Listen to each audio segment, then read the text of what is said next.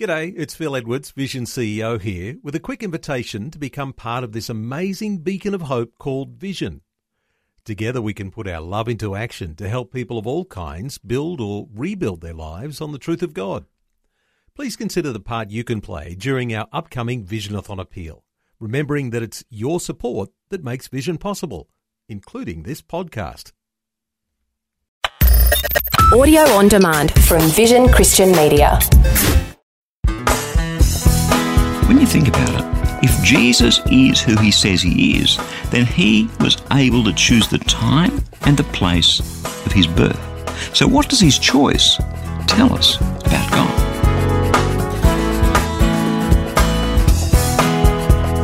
Hi, I'm Bernie Diamond, and welcome again to the program as today we kick off a new series of messages called Pursuing Peace. Now, I don't know about you, but Christmas is a time, well, it's a time that makes me think about a lot of things. If God is God, why have Christmas at all? If Christmas is Christmas, why do we celebrate Christmas the way we do? I mean, the name makes it pretty clear what it is, Christmas. And yet it's about turkeys and trees, presents and parties, holidays that people take, whether or not they believe in this Christmas thing. Now, I'm not one for the hype and the razzmatazz of Christmas. I like it quiet and intimate. And what I love to do in these weeks heading towards Christmas is to head back to where it all began 2,000 years ago in Bethlehem in that stable. Then I'm not into the pantomime kind of Christmas either. Now, I like to head back and immerse myself in the reality, the donkey, the stable, that starry night, God's story. And as I was doing that recently, I thought to myself, what does this Christmas, God's Christmas, tell me about God? It's funny, when you look at the symbols of Christmas, amazing what we do with them. Look at the candy cane. Now here it is, this white cane, and it has 3 small red stripes around it. It has one big red thick stripe on the white. What's that candy cane all about? Have you ever wondered, okay, we trot out these candy canes at Christmas time, but why? Well, the confectioner who first invented the candy cane, he didn't make it a candy cane at all. Turn it the other way round, and it's a J. He actually made it a J for Jesus, and the white was to symbolise the purity of the Son of God. The 3 small stripes were there to symbolise the stripes on his back when he was beaten at his crucifixion, and the one big thick red stripe is to symbolise his blood. Yet we take the things of Christmas, the symbols, and we change their meaning. We reinterpret them. I had quite a bit of time at Bible college to think about Christmas and God and a whole bunch of other things. And you know the most profound thing I learned?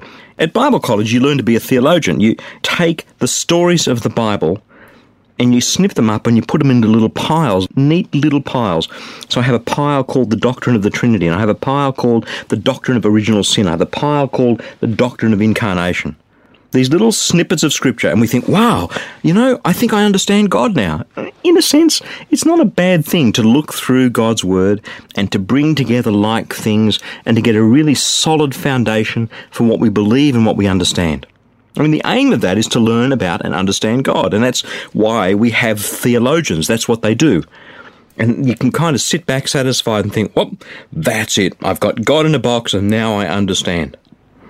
But, the thing that I learned is that if I think that's the end point, I think I've missed the point.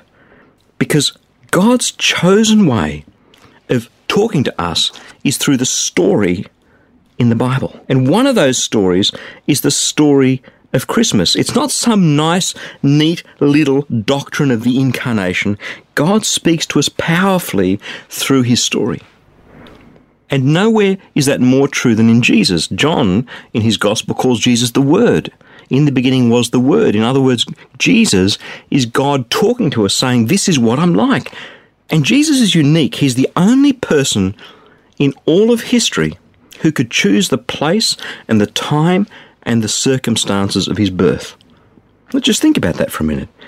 He is unique. If Jesus is the Son of God, if he is who he says he is, then he got to choose where he would be born, when he would be born, what was going on around him when he was born. So The fact that Jesus was born in that little stable in Bethlehem around the time of Herod and all that other stuff that was going on was a deliberate choice by God. Either that or he made a mistake. The question I have when I look at God's stories is, what is God saying to us about himself through this story? What's God wanting to say to you and me 2,000 years on about the way that Jesus came into the world? See, as we look at this story on the program this week, because we're kind of heading towards Christmas, and why wouldn't we do that at this time of year? As we look at this, what we're going to see is that it's not some neat theological text, but it's an outrageous story. It's a startling story about how Jesus came into this world. And for me, I'm someone who likes to think a lot and use my brain a lot, and for me it's a whole bunch easier to get immersed into the theology of the story. I love to use my brain. But as much as that's true, the story itself is so much more real and engaging, and it touches your heart. We all kind of know how the Christmas thing goes, I guess. Mary, she was a virgin and she was engaged to Joseph to be married, and then an angel came and she fell pregnant through the Holy Spirit, or that's what she said.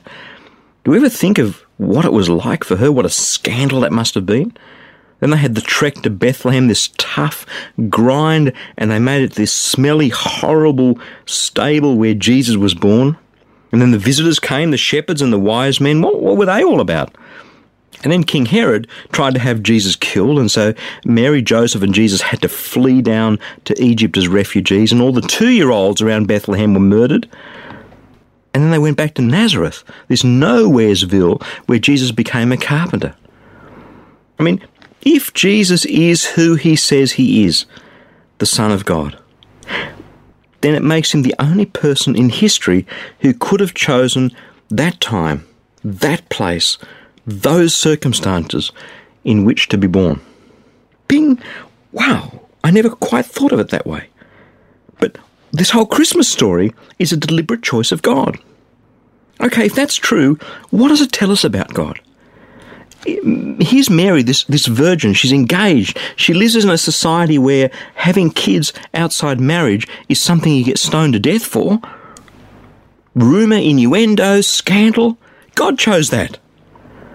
And this horrible trek to Bethlehem when she's almost at full term on a donkey. God chose that. And there's no room, there's no palace, there's no nothing except this stable. God chose that. And then they had to flee for fear of their lives. God chose that. What does it tell us about God? When we go beyond the nice, trite little pantomime, beyond the theology, we look at the story of God, the story of Christmas, the way he chose to reveal himself to us. You know, when I go into a crowded room with my wife, Jackie, I often don't read well what's going on in people's faces, and we'll come away and Jackie will say, gee, so-and-so didn't look well today, or so-and-so looked a bit testy today, and I go, oh, did they?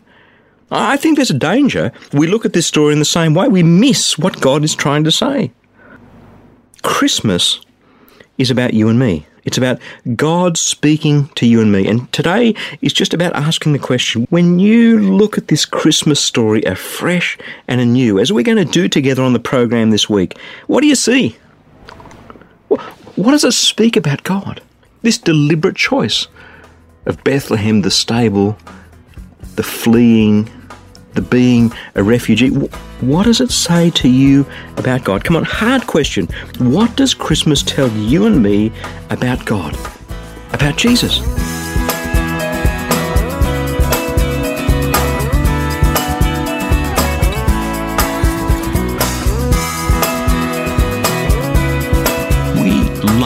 Sharing the gospel with as many people as possible so they can experience a real and tangible relationship with Jesus. So before we go, I'd like to tell you about a free daily devotional to help you and your friends draw even closer to Him. It's called Fresh. Each day you'll receive a powerful scripture verse together with some words of inspiration, hope and encouragement. And the best news is that it's completely free, delivered right to your inbox each and every day, where you can choose to read, listen or watch the daily video. Completely up to you. It's God's Word fresh for you each day. To receive your free e-devotional, just jump onto the website freshdevotional.org. You'll see the Fresh e-devotional sign-up waiting right there for you. And as a bonus, I'll also send you a free copy of my ebook, How Can I Hear God Speak to Me? So head across to that website and sign up to receive Fresh. I pray that your heart will be touched and transformed as you draw ever closer to Jesus through His Word. That web address, in case you missed it, is freshdevotional.org. I'm Bernie Diamond, and I'll catch you again same time tomorrow with a different perspective.